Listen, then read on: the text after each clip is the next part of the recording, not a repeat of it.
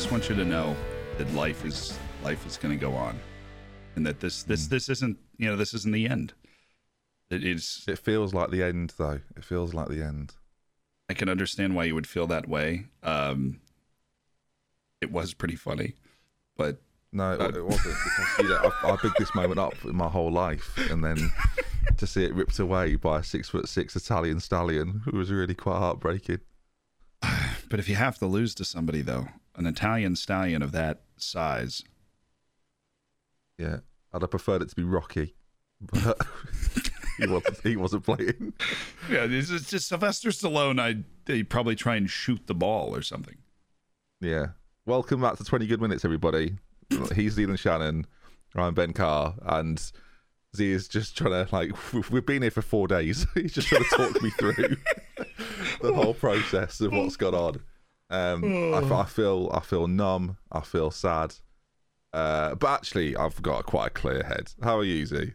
I'm good. I was worried that the entire fabric of British society, English society in particular, was going to just fall apart on Sunday. Some of it has. Yeah, that's fair enough. But we're going to get to that. But the most impressive thing is just how unbelievably miserable fate happened to make what happened on Sunday. Yeah, none of it was fun. Even the goal, it was like, oh wow, that's a bit early. It went in, I was just like, oh, that's great. And I celebrated, and then there's sort of that 5-minute period where we don't touch the ball, having scored, and it's like, oh right, I see. We're now just defending a 1-0 win from 3 minutes in, which is very as bold as a strategy. And we predicted this wrong, Z. We thought England would win, and England didn't win. But if you're just finding that out now, if you're using this as news, then I'm sorry to break it in such a blunt fashion. Yeah. This is not a podcast meant to be used as news, I don't think, in any sense. Our timing on this sort of thing. No, but it took a couple of days. Happy New Year, everybody. Yeah. I feel like you ever see that Twitter account that's Internet Explorer, and it tweets things out like years after they happen. Like, wow, really happy for Kate finally getting the wedding was beautiful. Like, I would have tweeted it last week. It's a great Twitter account, but it is impressive to me how miserable it happened to be, right? Because you score early, and that's England's thing, right? You score early and then you lose anyways. And so, of course, you score in the first couple minutes. And what a goal that is. It's a fabulous goal. It was perfect, mate. If he went with a 5, there was a big conversation amongst fans really whether he'd play a 4 at the back system or go to the 5 that he played against Germany. And I thought, when it was all sort of on the table, I thought, play the 4, play what worked against Denmark basically, and if you need to set it back as a 5 occasionally, maybe you have Rice sit in, then that's fine, right? You can do that. But he went with the 5 off the bat, played Trippier, played short, and that's obviously where the goal comes from. It's the width, and Italy did a brilliant job of adjusting to that width really, really quickly. Their midfield worked so hard, like it was ridiculous. And then they managed to, despite us having that 5 at the back, they managed to control the game for the entirety of it. We just couldn't get it, and when we did get it, we weren't very good with it. So it was. I talked about it I did a video. I don't know if people will be following the series on my YouTube channel, but I've done videos about the Euros. I did 17 videos on the Euros, and my big theme throughout was England's control. And it wasn't necessarily a lack of control that this game got away from England because of that. It was more the experience, and I just think having Chiellini, having Bonucci, losing that final 9 years ago to Spain, who completely dominated them, completely demoralised them. And it's taken Italy a long time, right? Italy haven't suddenly been building up to this. It's been a big change with Mancini, and suddenly they are this powerhouse side of Europe, which feels like it's come out of absolutely nowhere. And England still feel like they're on a bit more of a logical path, but there was you could tell after 20 minutes, even though we were 1-0 up, it was I feel like one team's going to win this, and I'm not going to say that out loud, but it feels like that's going to happen. I will say that for the first 15 minutes, I don't agree that right after the goal England fell off. For the first 15 minutes, I was like, oh my God, like England is playing better than I have ever seen them play. I mean, like the way and the confidence that England was moving the ball around with, the various little skill moves that, I mean, like Declan Rice was breaking out, and Calvin Phillips was running by people. Like, it was the first 10 to 15 minutes, I mean, should just be on a loop in the National Museum. It was the best I have ever seen an England team play. And then you could feel, one, the national anxiety going up, and two, you could feel the team go, okay, when's the game over? It started to just fade over to Italy. By the time you got to the second half, the Italians looked like Spain playing Italy, like, or anybody for that matter. But the Italy just looked like Spain for the game. Very weird. It was it's what the game would have looked like had we played Spain. It was very weird, and I actually was looking at the benches of the two sides, and that's, I think, arguably why it gave us the edge when we talked about it last time on the podcast. It was like, if these two teams have to make changes at some stage, and it gets to this point, then England's bench is stronger, like on paper anyway. Like, it's far stronger. But Italy made changes, brought players on who, again, in theory, are nowhere near as good, but just grinded away at making sure they were in the game for as long as possible. They get a pretty scrappy goal, but in a final, it literally doesn't matter how it goes in. And then you got to that point, sort of like 80 minutes in, and it's like, we are playing for penalties here. Like, we've not had an attack. I don't think Harry Kane's had a shot here. Like, I don't think Kane had a shot in the whole game. And that to me tells the story. Sterling and Kane were shotless. So if you want any indication to how little England had of the ball, that's kind of the conversation. Luke Shaw had 2, and one of them was a goal. So it kind of speaks volumes of how little England were in control, and how much Italy were in control. I think it ended, they had 65% of the ball, and we didn't deserve to win, right? I think it's quite a sad way of looking at it reflectively, but when you lose like that, it's nowhere near as bad as where, like, it wasn't like we were hammering them and we've been sucker punched, right? I think that would have happened against someone like Belgium, for example. Like, we might have had more of the ball against Belgium, but then they could have just hit us with one moment. Whereas with a team like Italy, it was like a boa constrictor. They were just like tightening the grip constantly, and by the end of it, we just the pressure was too much. Like, it was too big of an occasion. I think for the first 15 minutes, Italy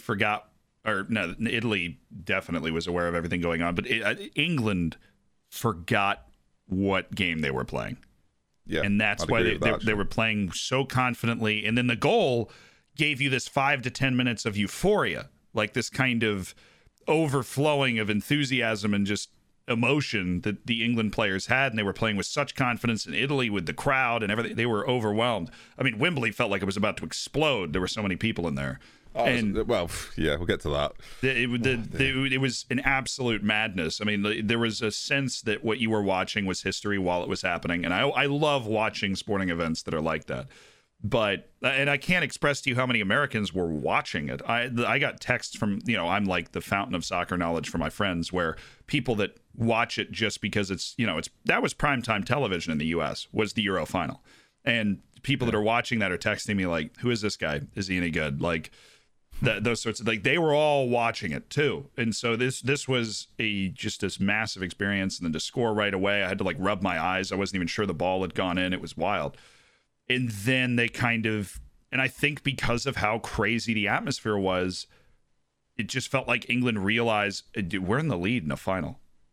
And then that's when what we were talking about, where it just faded into Italy, where they were the only likely team to win by the time you got to extra time. And what was amazing to me is that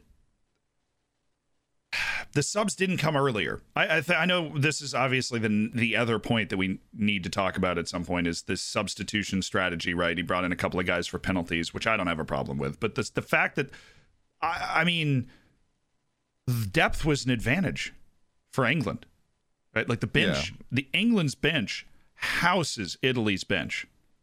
8 games out of 10 would be my guess. I mean, like, look at Italy's bench and tell me how many of the guys on there Like, you feel like an Italian team should be more famous than they are. I mean, this is not this isn't your dad's Italy, right? This isn't the Italy that I grew up with. They're not as stacked with the huge names that are always just incredible players.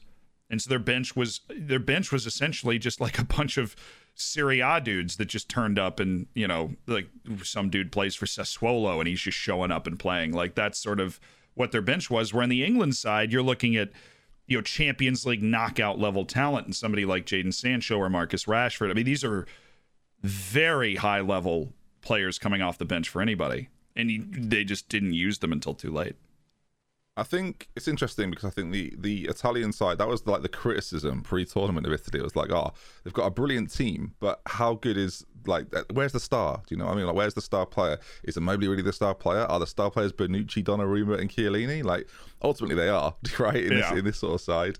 And I think you're right, that the players come off the bench are the kind of guys that people sign in Football Manager and think, these guys are great. They're almost like every player that came off the bench, like whether it be Locatelli or Belotti or Berardi, and these types of players that come off the bench, is like, I know him. I've signed him on the cheap before in the Football Manager save. And for England, you're right, it does seem that way. I think the substitutions are really interesting because he started with a 5, and then when he brought Saka on, he changed it to a 4, and that was on 70 minutes. And what he did, I think this is where he got it wrong. And I think as much as the occasion got to England, and I'm a huge Southgate fan, I think I've made that pretty clear throughout the podcast and through videos and tweets over the last sort of 4 years, actually, pre the World Cup. And this is where he got it wrong. Like this, for the first time, and it's gutting for him. And of course, he's going to learn from this moment. But going to the 4 and playing Phillips at the base of Henderson and Mount, it was at that point, it didn't actually change anything. I think that was the problem. Like, he brought on Phillips, who sat a little deeper, and it still meant England was sort of sitting back and not able to press properly. And so I'd have put Henderson next to Phillips, have them play a little higher, basically have England entirely play higher, and put Mount on a Jorginho and have him sort of like almost sit there, or have him and Kane sit either side of him and try and disrupt the flow of Italy's movement. Because Italy play the ball side to side in the same way that England do, and there wasn't enough influence had from England's midfield. So it looked like Rice had some really good dribbles with the ball. Like there was like 3 or 4 times he drove with the ball, and everyone looks at that and goes, what a good game he's having. But actually, in the second half, he had like a 57% pass completion.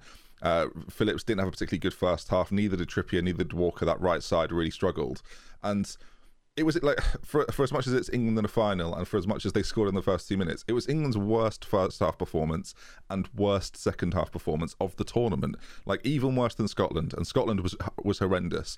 But because we got the goal, that sort of got forgotten about. Like, because when you're in the lead, it's like, we've got something to protect. And against Scotland, it was like, we need something to protect, and we weren't having anything.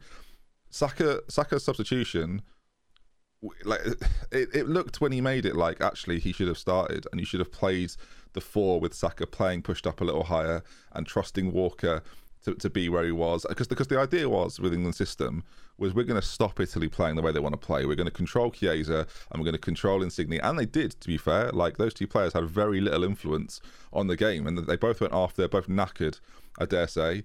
And those 2 players were shut down by 90 minutes. Like, there was nothing left for those players in the game.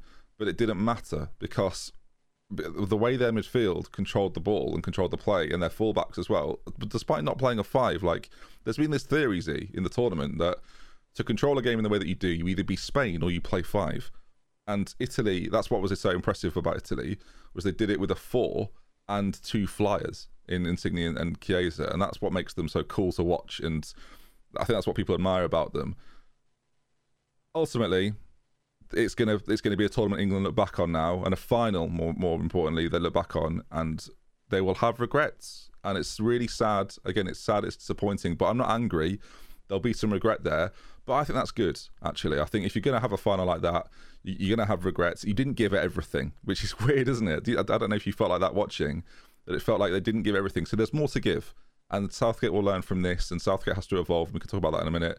But yeah, as an Englishman, I was so proud of them getting there. I wasn't that proud of that performance, and I think they'll feel the same about it.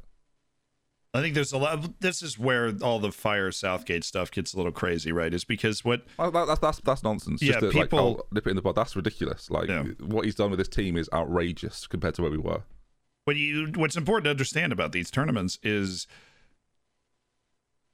everybody is going to lose except for one team. Yeah, right? Like, someone has to lose. Yeah, that's it. Every single team. I mean, I get excited, right, when the U.S. got to the round of 16 of the World Cup in 2014. It's like, I know we're going to lose eventually. Like, we're not going to win the whole thing. Like, you're going to root like heck that it keeps going, as long as it does. But everybody's going to lose except for one person. So you can't use the loss as like, well, I can't believe we lost this game. Like, it is really hard to get something right all the time. Yeah. What What surprised me here is I thought, based off of what I'd seen from England in every game and playing against Germany too, is like England was well rehearsed in controlling games and keeping the ball. And I thought that this was a failure for Declan Rice in particular, because what is he supposed to be if not the English version of a Jorginho, right? Of this guy that can be the release valve and be the kind of metronome, the beat of the team, and settle things down. And Calvin Phillips is that to a lesser extent, but his job is obviously more in the hard-charging defensive category. I thought, look, Jorginho is better at that job than Declan Rice. I said if we didn't do a podcast before the final, we just kind of let it breathe. I'll let you have that experience, right? Because you never know when this sort of thing's going to come around again, right? And so you want to be able to just breathe those couple of days in. And the thing we talked about going into the semifinals was if it's Italy-England, that's the game where Declan Rice is going to prove that he's actually as good as a lot of people say he is. And I remember you saying it. I really honestly don't. I think it went the opposite direction. I think what we look at now is Calvin Phillips on his day can do a lot of different things, but I don't think he's somebody that can be counted on to do a lot of different things in the midfield. I think he's important to the English midfield in a lot of ways. I think Mason Mount is somebody that, despite the fact that he runs around a lot, seemed unable to get himself on the ball in an influential way as a midfielder. I think he played more like a forward out of the midfield. And Declan Rice just didn't play well. I think England, from a golden generation where their midfield had so many great players they couldn't even get them all on the field, has flipped to where now all of a sudden you're looking at the center backs at Stones and Maguire and going, these guys are great. You look at the fullbacks at Trippier, who I think is one of the best right backs in the world, no question, and the same with Walker. For different reasons. And then Shaw and Chilwell are both top 5 left backs in the world. I think you got a really solid argument there. The defense is great. Pickford, when he puts an England shirt on, is everything you want in a national team number one. He inspires confidence in the team. The attack, obviously Harry Kane's a world-class center forward, and you got like 8 different options of who you want to put on the wing. Where does England lose? It's the midfield, right? And I know Henderson wasn't 100%, but even if he's 100%, you're just missing that guy that can actually be progressive and dictate the game. It'll be interesting if in 18 months that's Jude Bellingham. Yeah. Right? And that might be the guy. Like, you don't know, he'll be what, 19, coming on 19, then he'll be pretty close anyway. Like, it's he might be that generational talent that comes through and takes control of that. And I was calling for like a Henderson Bellingham situation, but it might have been like too early for Jordan's fitness and too early for Jude's development, and it's just like not quite ready yet. I think I know the reactions. I've seen it. Like West Ham fans and Leeds fans will listen to this and they'll be fuming, like because they'll think you're ignoring how good a tournament they've had. And when I was doing team selections, there was often times where I put Henderson ahead of Phillips, and it's not because I think Phillips is a bad player. I hate this in football, that you can't think one player is good without thinking that the player you're replacing him with is terrible. It's like the Messi-Ronaldo debate. If you think Messi's the best player in the world, you must not rate Cristiano Ronaldo. It's like, no, it doesn't work like that. And there is this element, and you've only got to look at like the players you mentioned, right? So. And I've this tournament, I've gone through a lot of the analytics for this tournament, and Phillips 77% pass completion, Rice 76, Mount 68, Henderson 72. It didn't matter who was in there; like none of them were controlling it. When you look at Italy's side of the coin, you've got Jorginho 96%, Locatelli 100% of his passes are being completed, Barella 81, which is a little bit lower obviously, but still higher than any English midfielder, for not being good enough. And Verratti, 94%. Like, and this is before mentioning the fact that Chiellini's got 96 and Bonucci's got 89. Like, their ability to keep the ball and frustrate and make England chase. And when there's only 2 players, right, Phillips and Rice have an incredibly difficult situation on their hands, playing 3, maybe not world class, but certainly just in that like tier below world class. And now they've won a tournament, maybe they'll be in that higher level conversation. It's very difficult to control. Again, the word control comes up again. It's very difficult to control an Italian team that are masters of it at this point. And it just, you're right, it just felt like the quality wasn't there. The experience certainly wasn't there. Like, you could think Declan Rice plays for West Ham, Phillips plays for Leeds. without being disrespectful to those two sides, this is a different animal playing in a final of a European Championships. Like, and that's where you need the experience of players that have been in Champions League finals and been in moments and succeeded in those moments. And Italy have more of those players, and Bonucci and Chiellini are the pinnacle of that. Whereas England, yes, they've got some Champions League winners, right? They've got Henderson, they've got the Chelsea boys more recently, but it didn't feel like there was quite enough of that. And one player that actually really struggled in this game and has lost the Champions League final and has had a pretty great season while his team haven't is Harry Kane. And I think that was the big thing for England fans, is that I think a lot of them felt, and I certainly felt, that if England were going to win, Kane was going to be instrumental. And the reality was that he wasn't. We couldn't get him on the ball. We couldn't get him involved. When he was involved, it was like winning a free kick, and his hold-up play was to be applauded. But he was feeding off scraps the whole game. And when you're not providing your world-class talent, whether that be Sterling or Kane, with the ball on a regular basis, you're always going to end up with situations like this. So, again, I think there'll be a lot of regret for England, a lot of regret for Gareth Southgate, and hopefully a lot of regret for the fans of England as well. Again, we'll come to it. But it's a very somber, but it's equally like, I'm not angry about it. I was tweeting after the game and people were like saying to me, "Oh, get off Twitter, mate. You seem really angry." It's like, no, you're not. Like, I'm disappointed, but I can understand that today we've lost to a better side, and you made the point perfectly. Like, 31 teams will not win this tournament. It's an incredibly difficult thing to do. There are going to be 31 disappointed fan bases come the end of the tournament, and sadly, we were one of those. And maybe it didn't, on the surface, right? It didn't come home, but if you're an England fan, you know that it did. So it's difficult. Yeah, I mean, for the Euros, I think it's like 24, right? It's 24. Oh yeah, teams sorry, or of course. something. Yeah, so I've gone. Do you know what? I'm already 18 months. I've this tournament's gone in my mind. God. No, you're right. Yeah, sorry. 23 teams. 23 teams don't make it through. I'm going, laser focused on that. I'm watching Qatar's team play in the Gold Cup right now, and those boys can play a little bit. They're kind of fun to watch. Dude scored a Panenka penalty last night, which was saucy from Qatar. Wow, those YouTube tutorials have really come along. I'm pleased to see it. My dad.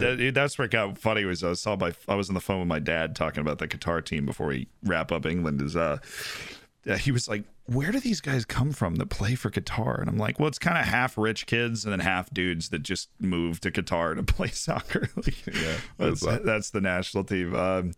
They were interesting to watch. But on the England side of things, something you mentioned a while ago that I think does actively hurt England is if this is the way you're going to set up, and it's going to be one or both of Declan Rice and Calvin Phillips because you like what they bring to your team. The fact that those dudes play for West Ham and Leeds actively hurts the national team.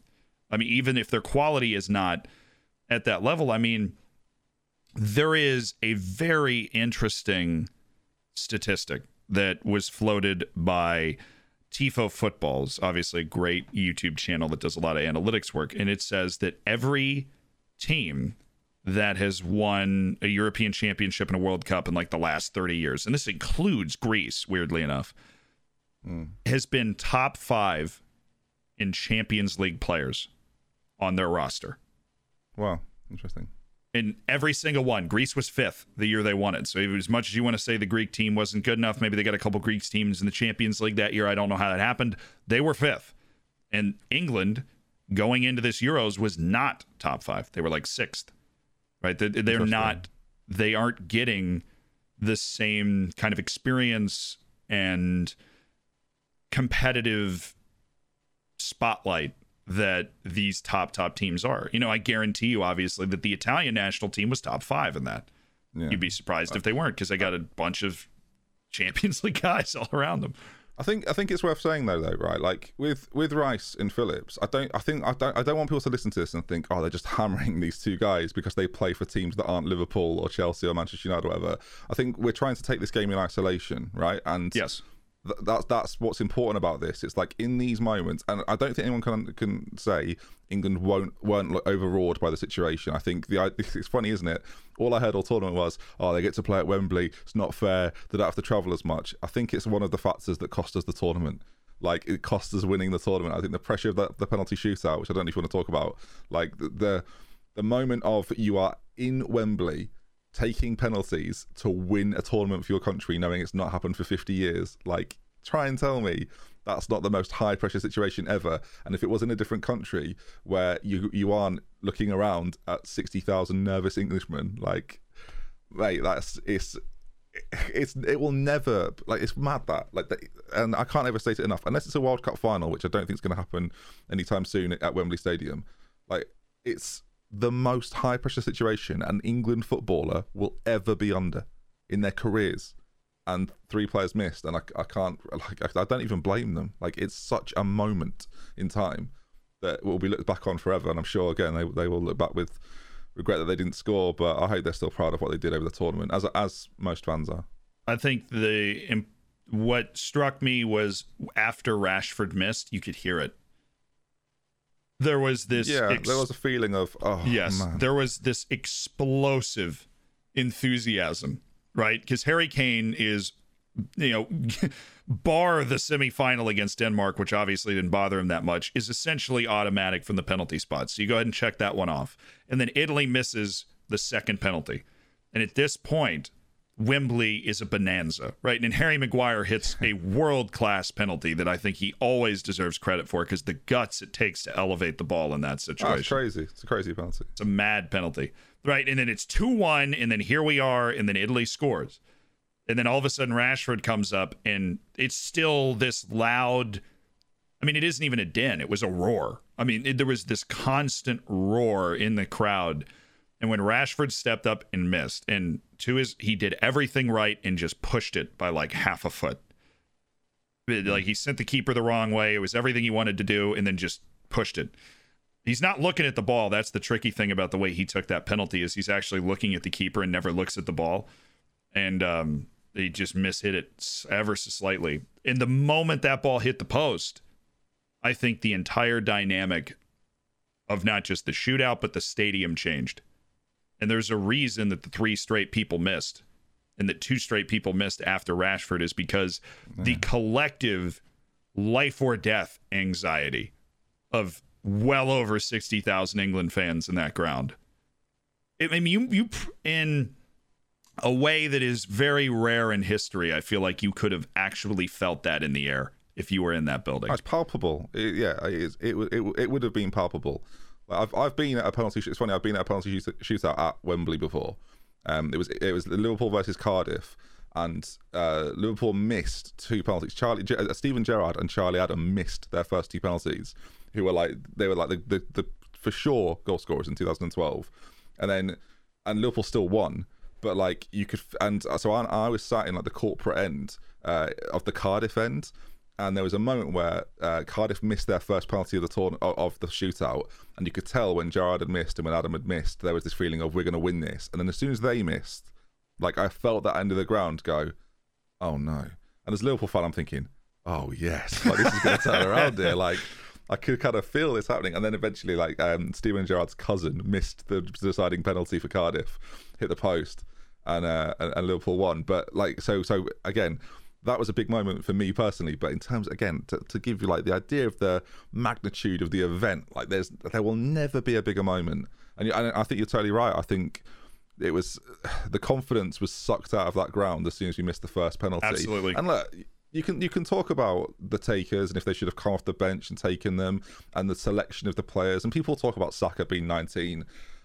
Look, ultimately, Gareth Southgate has trusted Rashford, Saka and Sancho to take those penalties in the positions that he's chosen them, based upon what he's seen over the last month of penalty taking, right? And that, as he said afterwards, like, that falls on him. Like, he was right with Harry Kane, he was right with Maguire, and sometimes players miss. Harry Kane missed against Denmark. Jorginho, the penalty specialist, missed in the shootout. Like, you're gonna tell me because he's 29 and he was nervous and Mancini shouldn't have put the pressure on him? Like, sometimes goalkeepers save penalties and sometimes footballers miss penalties, and that's just the way football is, and I wouldn't want it any other way, right? And that is arguably why we love the sport. There's a 19-year-old that was put in a position to win it. I think that's what people forget, right? Like, if it goes another way, Sancho can be the hero, Rashford can be the hero, Saka can be the hero, and Southgate, there may be an argument to say Southgate was willing to give those players that moment. And that's football. Sometimes you win, sometimes you lose, and that's why I can't look at it and I'm not angry with Gareth Southgate. I'm not angry with the players, as some people quite clearly are. There was a bigger picture here. England have gone from being a side that have been knocked out by Iceland in an international competition and embarrassed in front of the world to getting to a semi-final and losing to a good Croatia side and losing to an excellent Italy side in a final of a Euros. As an England fan, I've never experienced better. So to then be all like grumpy about it and sad about it, of course I'm disappointed. But what a ride, mate! What a ride! As I say, it's coming home isn't the idea of winning; it's the idea of having the hope of winning. And he gave us that. He gave us that post Germany. We had it. We rode it all the way through to the final. And I'm fine.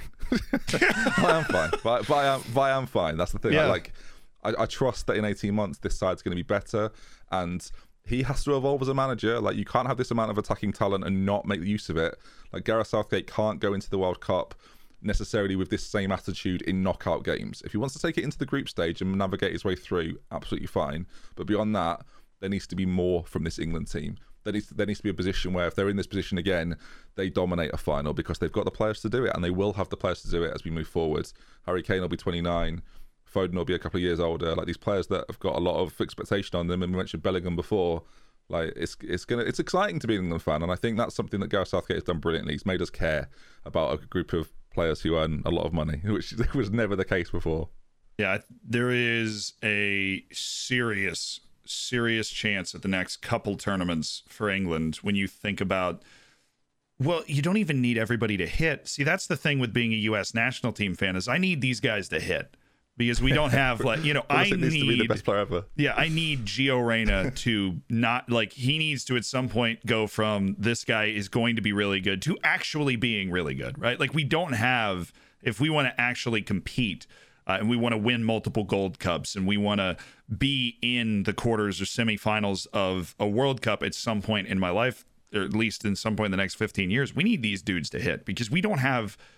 There's nobody coming off the bench for Gio Reyna that's going to be anywhere in the stratosphere of where he could be, right? Or Yunus Musa, who plays for Valencia, or Sergiño Dest and Pulisic, I think, have kind of already hit. But there's this whole collection of other guys that there's basically one for every position, and we need them to actually be good. If you're England, okay, Phil Foden tails off. You got Jadon Sancho. Or, Rashford, whatever. He's kind of fallen off. He's not in form anymore. You got Grealish. Right, who's going to get a huge move to a club at some point in the next year or two, I think. If he stays at Aston Villa, I think he's never going to be a regular starter for England. That's just kind of the way that works, because you can never be a one player that can drag a team that far. And I think he would have to do a lot of work to drag Aston Villa that far, even though they've, them and West Ham have been a lot of fun. But I am impressed. Like, England, you don't need everybody to hit. That's the thing. You have so many different players with potential.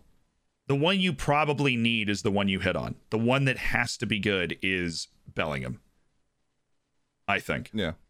There's pressure on him to start to become that player. And I guess if it's not Bellingham, it's the only player that's already there that you kind of rely on is Kane, right? That it's those two players that need to be on for England to really perform. And maybe Pickford as well. Like, there might be an element of that. But again, there's enough in other areas. Like, Pickford plays excellently for England, but our keepers are very similar, I think, in actual quality. Like, I don't think there's a huge amount, but like, Bellingham could be one of the best. Like, from what I've seen, and it's a bold claim when he's just turned 18, he could be one of the best. For me, could be one of the best midfielders in the world. Like, and I don't say that lightly about players. I definitely don't say it lightly about England players. Like, there's definitely the potential there, and Kane's already there. So you're right there. The depth is crazy, and as an England fan, seeing that and knowing it doesn't revolve around like one player necessarily, it's actually quite a nice feeling to watch a team sort of mold and be shaped and become what it's becoming. It's I don't know. I love it. I'm a bigger fan of this than I am knowing the 11 pre-tournament. There was I don't know if you'll know this, but when we had Sven-Göran Eriksson as manager, former Manchester City manager, a Swedish guy that was. Do you know anything about Sven? Because it was quite a while ago now. Not really. I know the name. Okay, that's about it. Yeah, it was like this sort of almost like pragmatic Swedish guy that had been around Serie A and has been like all over the place and came to England. Was a media frenzy around him, really, because he was a bit of a I'll call him a Lothario, but that might be a bit kind. And he announced England's like 11 for the World Cup in like February before the tournament, and said this will be my 11, which not only like makes all of those players take their foot off the gas, it also pisses off the other 12 members of the squad, as if like, oh right, well, I guess I've got a lot of work to do to get into a team that I've not been selected for in 4 months. Like, and so, but now you're at a point where Gareth Southgate has come in and he's upset people by not starting Sancho and Grealish and Foden, and being proven right, which I think was the most important thing. So we're in a really healthy position, and it's definitely not the same England that it was a few years ago. Absolutely. Very healthy position on the field. We're going to take a break and then come back and talk about literally everything else.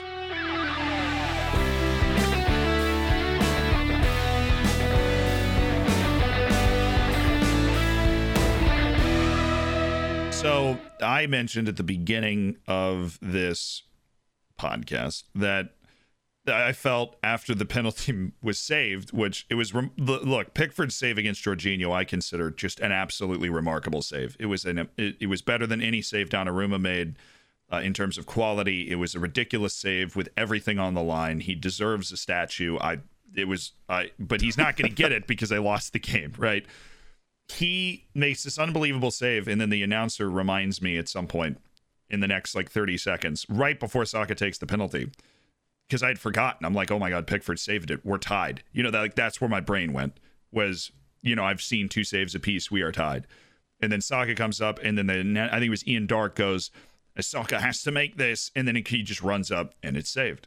And then everything that happened after that was this kind of utter chaos. I feel like in a lot of countries, you have very intense fans.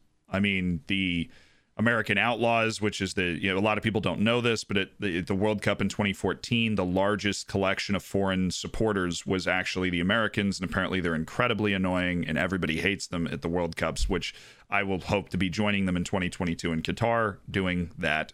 But there are, I know in Italy, the fans are incredibly passionate, and in Spain, they dance in waterfalls and like fountains in the middle of the town square, right? And so every nation has intense fans, but there is some unrestrained element to English fandom, whether it is this institutional inability to keep people out of a stadium so that Wembley just got overrun at a certain point.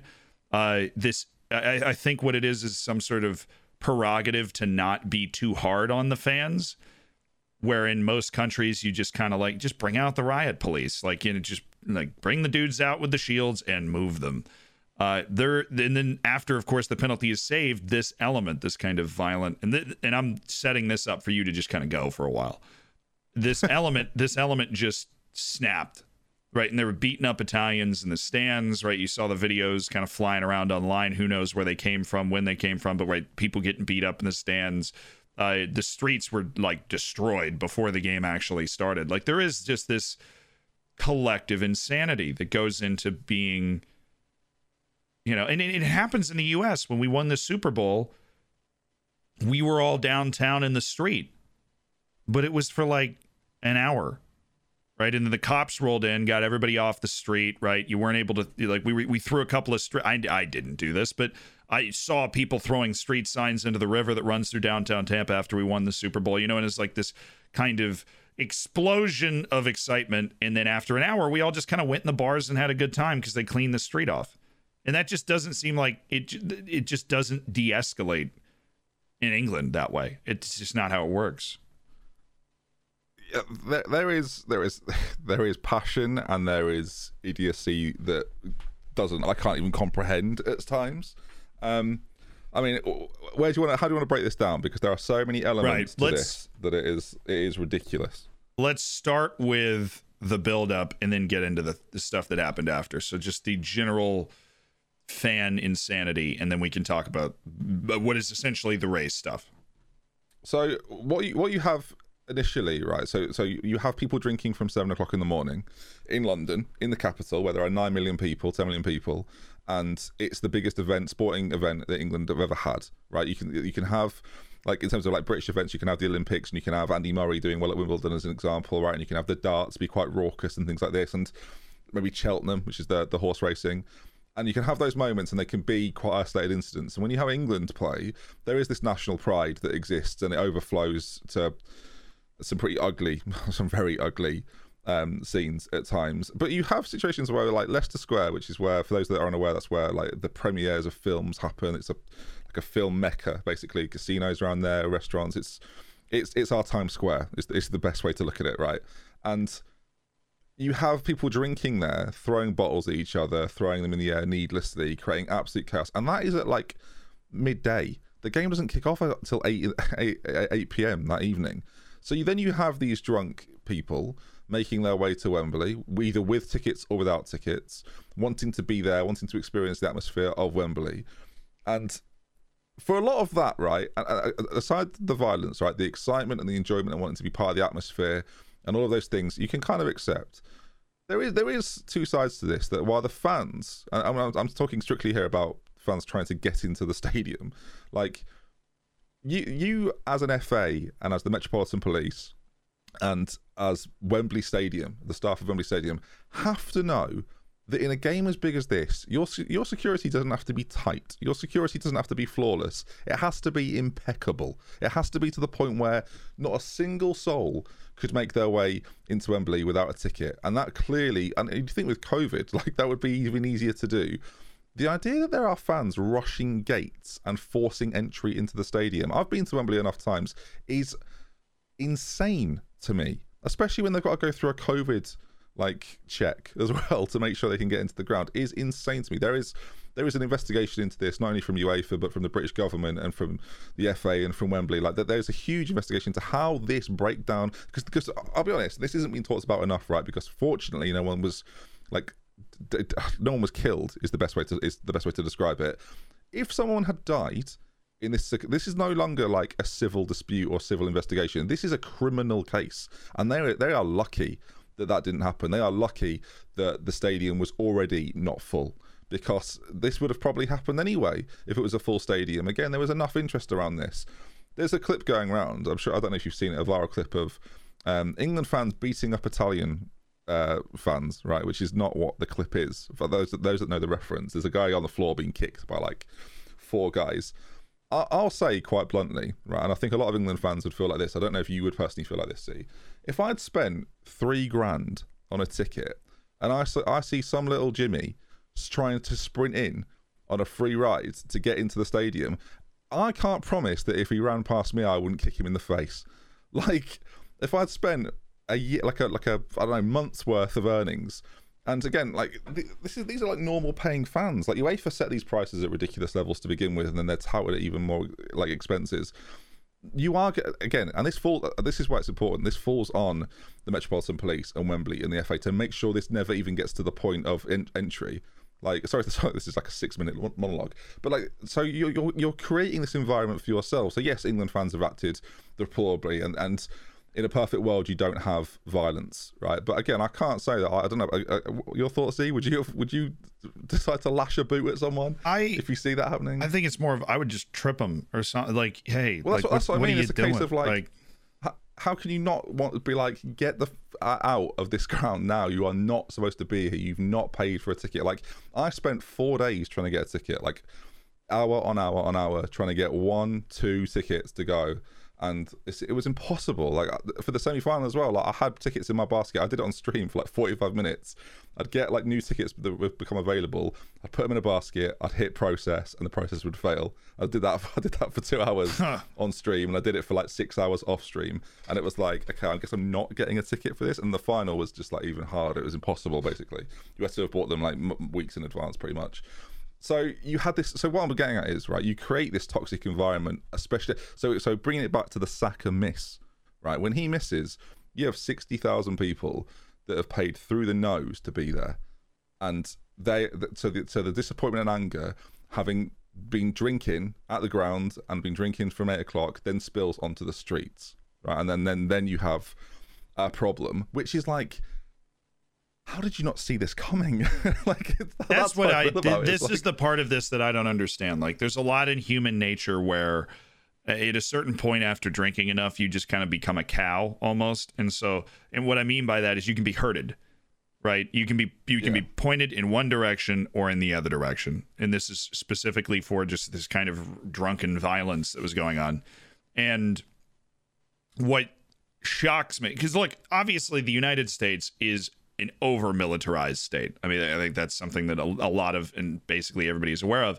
But when you go to a Tampa Bay Buccaneers game, right, and this is the size of Wembley, essentially, there are over 70,000 people there, and you're walking around towards the gate, there are 4 dudes at every gate standing there in full combat gear with assault rifles that they never use, right? But this is like the, nobody's storming gates in the U.S., right? It's a pretty good deterrent. Do you know what I mean? Like, yeah, exactly. Like even if you're rip roaring drunk, you look at that guy and you're right. All right, boys, we're going to watch this. like it's a bad idea. We'll find a bar. Bill, this is a bad idea. Like, we're not doing this.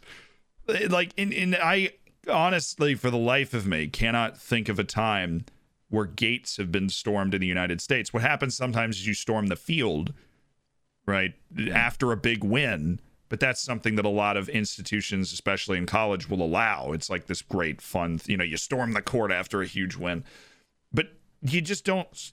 What blows my mind is, look, even if you don't want your society to be like that most of the time, and I totally understand that, when you are talking about a European Championship final, which is one of, in the year that it happens, might just be the biggest single physical sporting event on the planet, making it a target for everything and a huge security liability.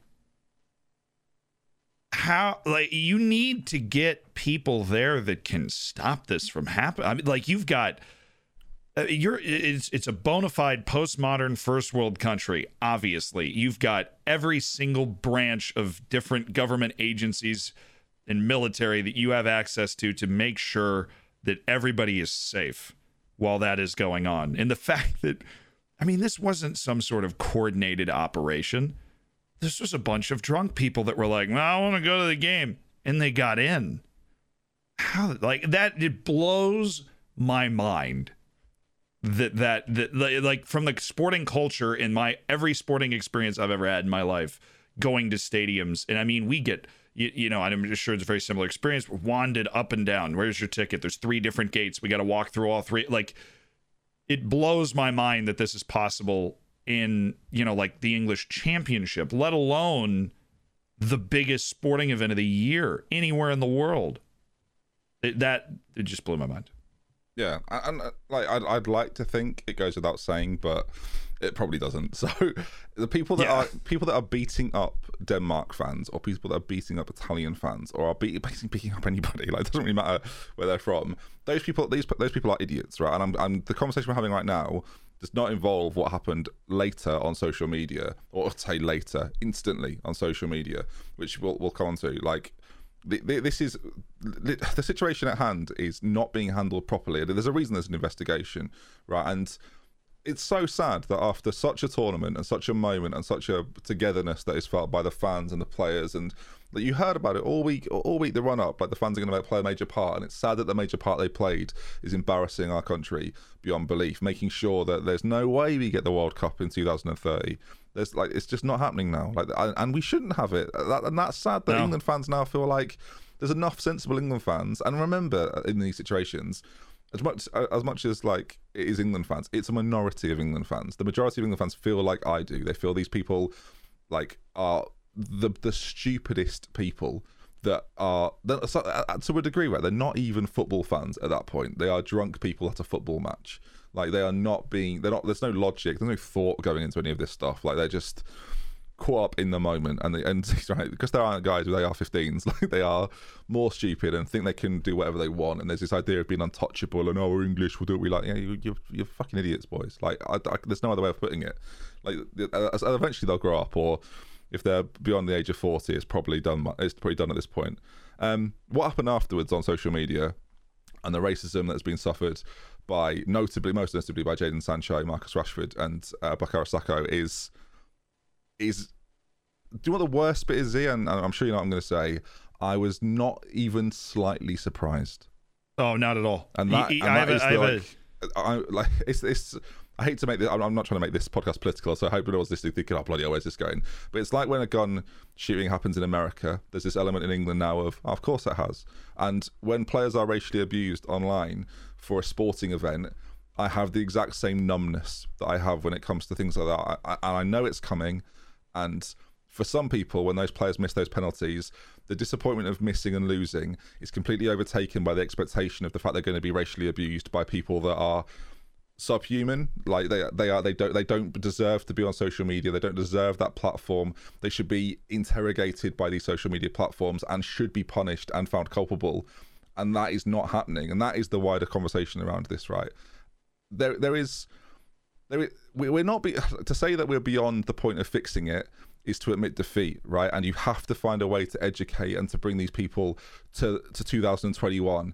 And fortunately, I personally surround myself in plenty of circles that this type of abuse and this type of conversation never even comes into our brains, never mind becomes something that we're having to tell people to not do. Do you know what I mean? Like that's, I'm sure it goes for your stream chat as much as it goes for my comment section, as it goes for the people that follow me on Twitter. Like I have a zero tolerance to this, and I'd like to think, in fact, I'll say it blatantly, if you don't have a zero tolerance with this, stop listening to this podcast. I don't want you listening to this podcast. I don't want you anywhere near anything I do. I'm sure I'd like to think he echoes that, but like I don't. Yeah, no, like, it's beyond reproach for some of these people as well. It's so mind-numbingly stupid. Like, go on. I could go on forever, so I'm going to stop. I think what amazes me the most is I approach this from a historical perspective, right? That's the way my brain works. I provide context for things for myself and then to help other people understand things. About, I want to say 15,000 years ago, there was a bottleneck in human evolution, right? I'm literally going to nip this in the bud right now. There was a bottleneck in human evolution. There were less than like 100,000 humans left. I don't know the exact number. My brother's an anthropology major, and he tells me about this all the time. He knows the exact numbers. There was a bottleneck. And coming out of that bottleneck 15,000 years ago was a species that is so similar, no matter where in the world they come from, that it is indistinguishable. I mean, you're talking about, like, if you buy two parakeets from the pet store, there's a solid chance that those two parakeets are much more genetically different than any two people from any group of, like, human beings that you want to find. That is all, like, you know, historical record and understood, right? What amazes me is this idea that you can look at another person and assume that their brain is working any differently than yours, or that their motivations or their human desires, or, I mean, factually, there's a bottleneck in evolution. We're not different from each other at all, right? We're working with the exact same equipment, the exact same firepower, right? There are very, very slight physical differentiations between people that are from different areas, but that has nothing to do with their capacity as a human being. So something that just always amazes me is how anybody could look at somebody and be like, well, you know, they're like, I don't know, insert whatever racist terminology you want to insert into there. They're a blank. Yeah. Right. And what I think also contributes to this is the echo chamber of social media. I think, especially growing up in my generation, I think a big contributing factor is people are very, very uncomfortable with, and this is also an evolutionary thing, they're uncomfortable with things that they don't understand. And you hear people say that all the time, right? And a lot of people that go into Bukayo Saka's comments and just get racist in there, and because they're just upset about losing the final and they want to take it out on somebody, and that's the way they know how to take it out. They don't know anybody like Bukayo Saka, right? They don't know somebody with a name. I mean, that you wish it was less vain than this, but honestly, the fact that his name is Bukayo Saka draws a lot more of that to him. If his name was John Smith, it would draw a lot less to him. Do you know what? Like the way it's studied. Sorry, I want to jump in, right? I want to jump in because, like, I actually think part of what you're saying there is absolutely correct, right? But I think there is this problem with social media, and I think you're right. There is an element of an echo chamber to it. That actually, some of these people are going to those profiles because there's many factors to this. One, they will get away with it through anonymity. Absolutely. They're not worried about retribution at all. But No. but equally, they know, because social media is now a matter of attention. Who's getting the attention? Where is the attention? Like, social media platforms, whether it be YouTube, Twitter, whatever it is, are built upon who is getting the most attention and how can I get some of that, right? So there are a lot of these like racist people will be like mindless teenagers a lot of the time, Yes. who are and this is the key word for me. They are consciously being racist to him because they know that's their evening sorted. Like, they've got so little else going on that they will consciously make this decision because they know through numbers of anonymity they will not be prosecuted. There will be no retribution. Like, they will get the attention of people. They will make people furious. And we have built a system online that caters to that. And that to me is the problem. Like, whether Absolutely. you want ID cards or you want people, and yes, I've seen the arguments against, but the system we have right now is not working. And through educating people through social media is clearly going to be one of the ways in which you fight this systemic problem that exists through society, whether you're old or young, right? I don't think only teenagers with nothing to do are being racist, right? I think there is a culture war. Oh no, yeah. If I can, like, stepping back in, yeah, no, please was just something that I feel like we need to specify. We're picking at why this becomes such a problem on social media. Look, there is a segment of the population that is just actually racist. They know people like Bukayo Saka, and they're not these teenagers just on social media. There is a segment of the population that are racist, and that's just who they are. That's how they were raised. That's what they believe, and those people are a huge problem. But that's not necessarily what we're talking about here. What we're talking about here is this other collection of people that I want to call them edgelords. I mean, that they come flying in with this because and I have had these people follow me and message me about different issues. Because obviously the United States has had its issues with race, and I'll talk about it on stream, and I'll get messages from people, and I have no problem being mean to people that have these sorts of belief systems. So I mean, they look like the Stay Puft Marshmallow Man. You know, they're like 15 years old, right? They look like a muffin, and they send you this message, and they're like, you know, expletive. How could you say this about this? Like, it's this next generation that we need to save. Yeah. Right. And I don't, there's a lot of different ways to do that. The U.S. is never, at least in my opinion, the huge cultural shift would have to happen to start persecuting people for what's said on social media. But England has a chance to actually address it, I think. And we'll see what happens. I mean, that obviously goes down to political machinations. But I think what is encouraging out of this is that night it was awful. It was ugly. The actually racist segment of the population was defaming monuments and making really racist comments, and then this other collection of, like, I want to say, like, quasi-racist people that they're edgelords and they're looking for something to do on their weekend night and they like the attention.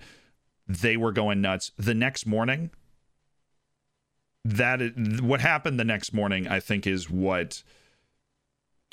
actually what can be on the front line of changing this, and that is every single person to a man basically standing there and saying no. Like, this is ridiculous. We love these guys. They did a ton for our country. Leave them alone, and also go f*** yourself.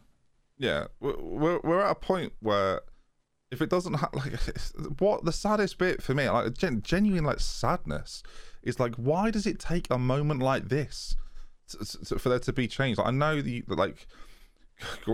types of moments obviously force this kind of moment like that happens throughout history, but we're at a point now where some of the people that have been racist towards these players will just like carry on being racist. Like, there's no real action from social media companies. You hear the prime ministers or the presidents of countries come out and say, "Oh well, I've spoke to Facebook and Instagram." It's like, well, great.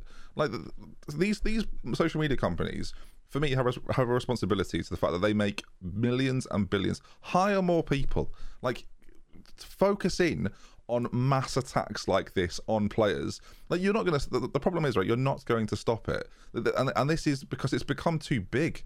Like, the issue is now so big that I actually don't know how, like, as much as I sit here and go, oh well, if the social media companies just sort it out, everything will be fine. Like, I don't know what the approach is, other than making. I don't either. I don't have a solution. Literally, other than blanket ID banning people and finding out who these people are and prosecuting them to prevent this being said. And eventually, you'd like to think that societally, like, it will be phased out. Is like the big dream, right, of something that will happen. It will take generations. Like, by the time that I'm 60 and that my son is 30, I suspect my fear is it'll still be having these conversations. Like, there's been a shift in the last 30 years, I would say, through it like being almost like an underground thought that's continued to exist, but has been stemmed through the fact that people couldn't say anything whenever they wanted, to it now being highlighted to such an extreme on social media that it's now being done like in some sort of weird popularity contest type way.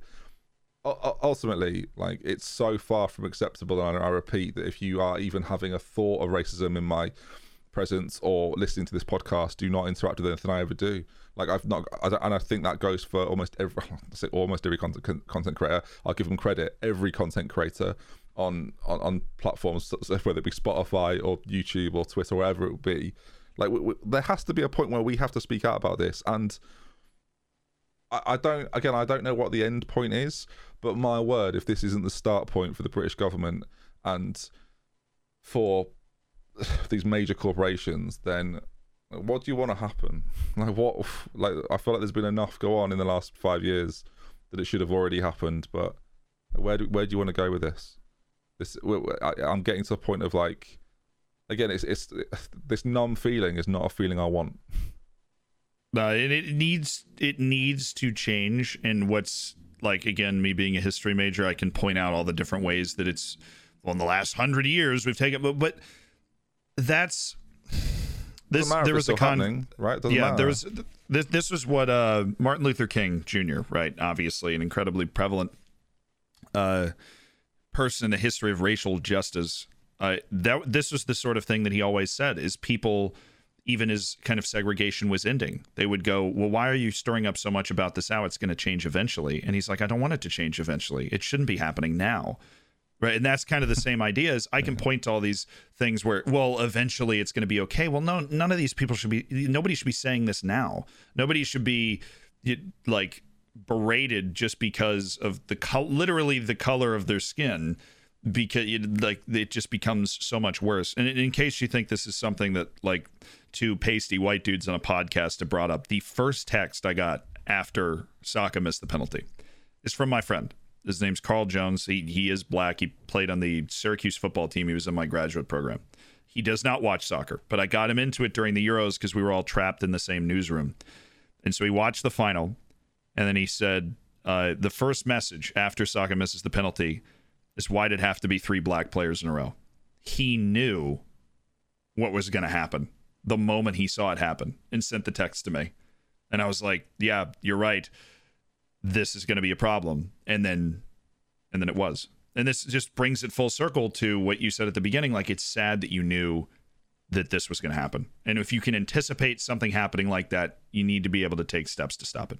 Yeah, what like, on a base level, right? Why don't Instagram, like, it's one of the biggest events happening in the world at that moment. Why don't Instagram have 400 people looking at his Instagram profile and banning every single racist message they see over the course of the first 5-hour period, and then see how many people are no longer on your platform that are outwardly racist? Like, I know that sounds really basic, but, like, that should be the minimum to me. Like, have these people trawl through these profiles, and as you see it happen, remove it immediately. You are multi-billion-dollar corporations. Like, the excuse for me of, like, oh well, you know, it's hard to stop. It's like, do something then, because your current, like, auto implementation or user-based reporting system is failing. It's not enough is being done, and these people keep coming up, and it keeps happening. And I feel like, as someone that's never been a victim of racist abuse, like, I've got to keep talking about it. I've got to make sure that at least the least I can do is make sure that my audience know that it's not even remotely tolerated. Like, it's very difficult to know what it's like to be racially abused, but equally, like, as you say, my first thought was, this is going to be like This is going to happen now, and this is what the next 2 days are going to be, because we can't account for the scum of our society. It's very it's very demoralizing in a moment that should have been like, no matter who wins, it should be celebrated as like this historic sporting event. And here we are spending 25 minutes talking about these idiots. Like, it's so sad. Yeah, we just spent half the podcast. And look, what I hope this comes off as is two dudes trying to reconcile this. Obviously, Ben and I have our own like backgrounds. I'm always going to lean into the history and anthropology part of it. Ben has grown up in England and obviously is able to relate to it in that way. But we're in no way experts on this. It's just you're right in that. You just got to keep talking about it. How can we not talk about it? You have to keep. You know what I mean? How could we talk about the final and not talk about this? It'd be impossible. It's too big. Like, and it's too big no matter how small the attack would be. But when it's done at this such a high profile level, to three players who are simply missing a spot kick for their national side. It is. I know it's more important than life and death and all those interesting like, intense music quotes or whatever. They missed a penalty in a game.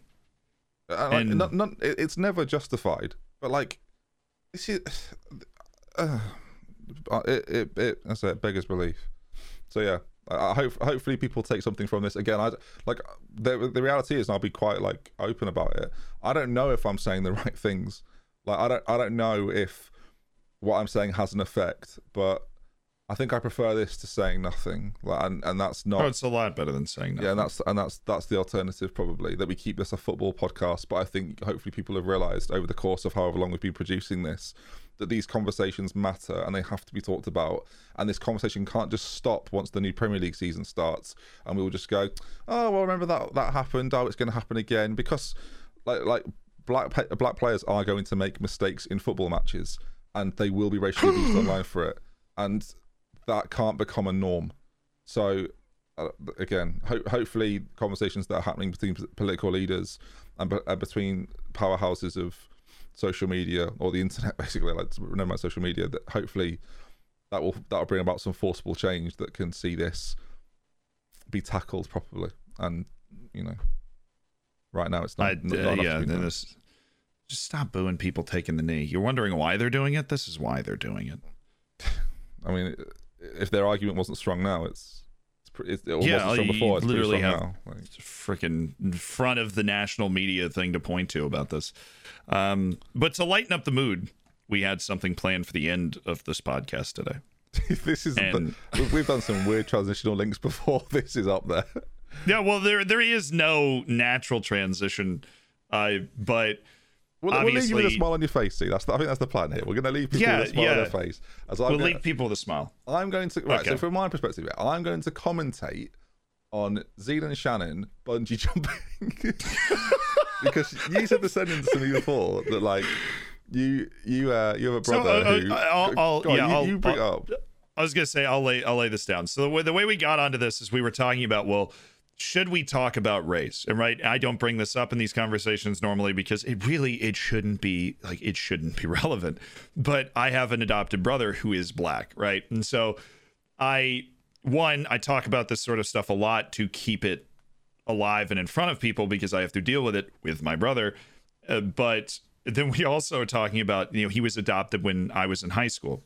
So I'm having, you can pick it up from there, like how we ended up on budgets. And you went, well, typical, my family, he's, a few weeks later, he's bungee jumping in New Zealand. And you said it in like the most casual way. It's like, I'm like, hang on a minute, he's done what? He's suddenly just bungee, like, that's not normal for me. So we then got into the conversation of the fact that, oh yeah, I've got footage of me bungee jumping and I want to see it. So what we're going to do now, listeners, and obviously you can't see this, but I'm hoping that over the years of me commentating over visual things, I'm going to be able to do this justice. So you're going to bring this up, and I'm going to talk over it, and we're going to see just how exciting this video really is, because I'm expecting drama. You're expecting drama, you say? Yes. Are you doing it now? Have you just jumped? What's going on? I had the stupid little dongle, and now I can't find the dumb little dongle that it's on. We had it all ready the entire time. We prepared. We knew what we were going to talk about, 1 and then 2, and then we're going to watch me jump off a stupid bridge. And now I can't find the freaking the thing. I just couldn't hear anything. I was like, hey, where's he gone? He's jumped. No, this is I'm wondering around. This is going to be great. Would you ever bungee jump? No, I probably exceed the weight limit at this point, so probably not. But no, even in my younger years, it's not something like I don't mind roller coasters. That's as extreme as things get for me, I think. But no, I wouldn't bungee jump. I don't think it's worth it. Like, go on aeroplanes. That's the same, but without the bungee or the jump. I guess it's not the same at all, is it? No, I wouldn't bungee jump. I've got no inclination to put my. And I know it's safe, and I know loads of people do it, but I don't like. Basically, I don't like horror films, and to me, bungee jumping is just like the literal representation of a horror. It's a horror film for you. Yeah, I don't want. I just don't want any part of it. Well, I have the video now. Oh, I sure wonder. Okay, well, we've really bigged this up at this point. So. I literally just found it on my computer right after I plugged the dongle. It's not long. Okay, it's 2 minutes 13. I'm seeing there. Right, excellent. Hey, how can you see the time? I can't even.